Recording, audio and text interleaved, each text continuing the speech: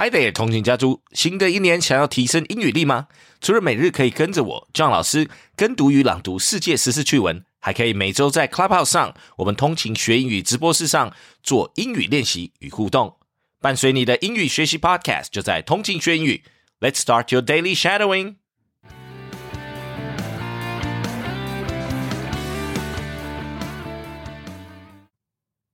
Mattel opens its vault to revitalize dormant brands. Barbie is about to reunite with some old friends. Mattel, the maker of the popular fashion doll, is dusting off 3 dormant lines that have not been on toy shelves in decades. Major Matt Mason, Big Jim, and Pulsar.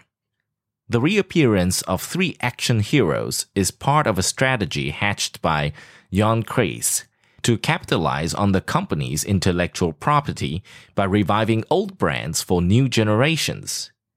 Mattel will reintroduce the toy lines under an umbrella label called Back in Action this week at Comic-Con International, the pop culture fan fest in San Diego. This is our toe in the water, said P.J. Lewis, Vice President of Global Marketing at Mattel.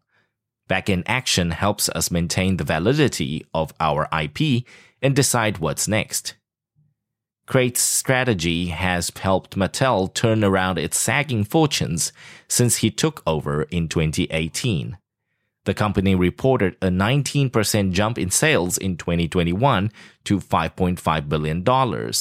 And despite supply chain bottlenecks and the rising costs of raw materials, it has forecast growth of 8% to 10% this year. Part of the toy maker's recent success derives from the expansion of legacy brands.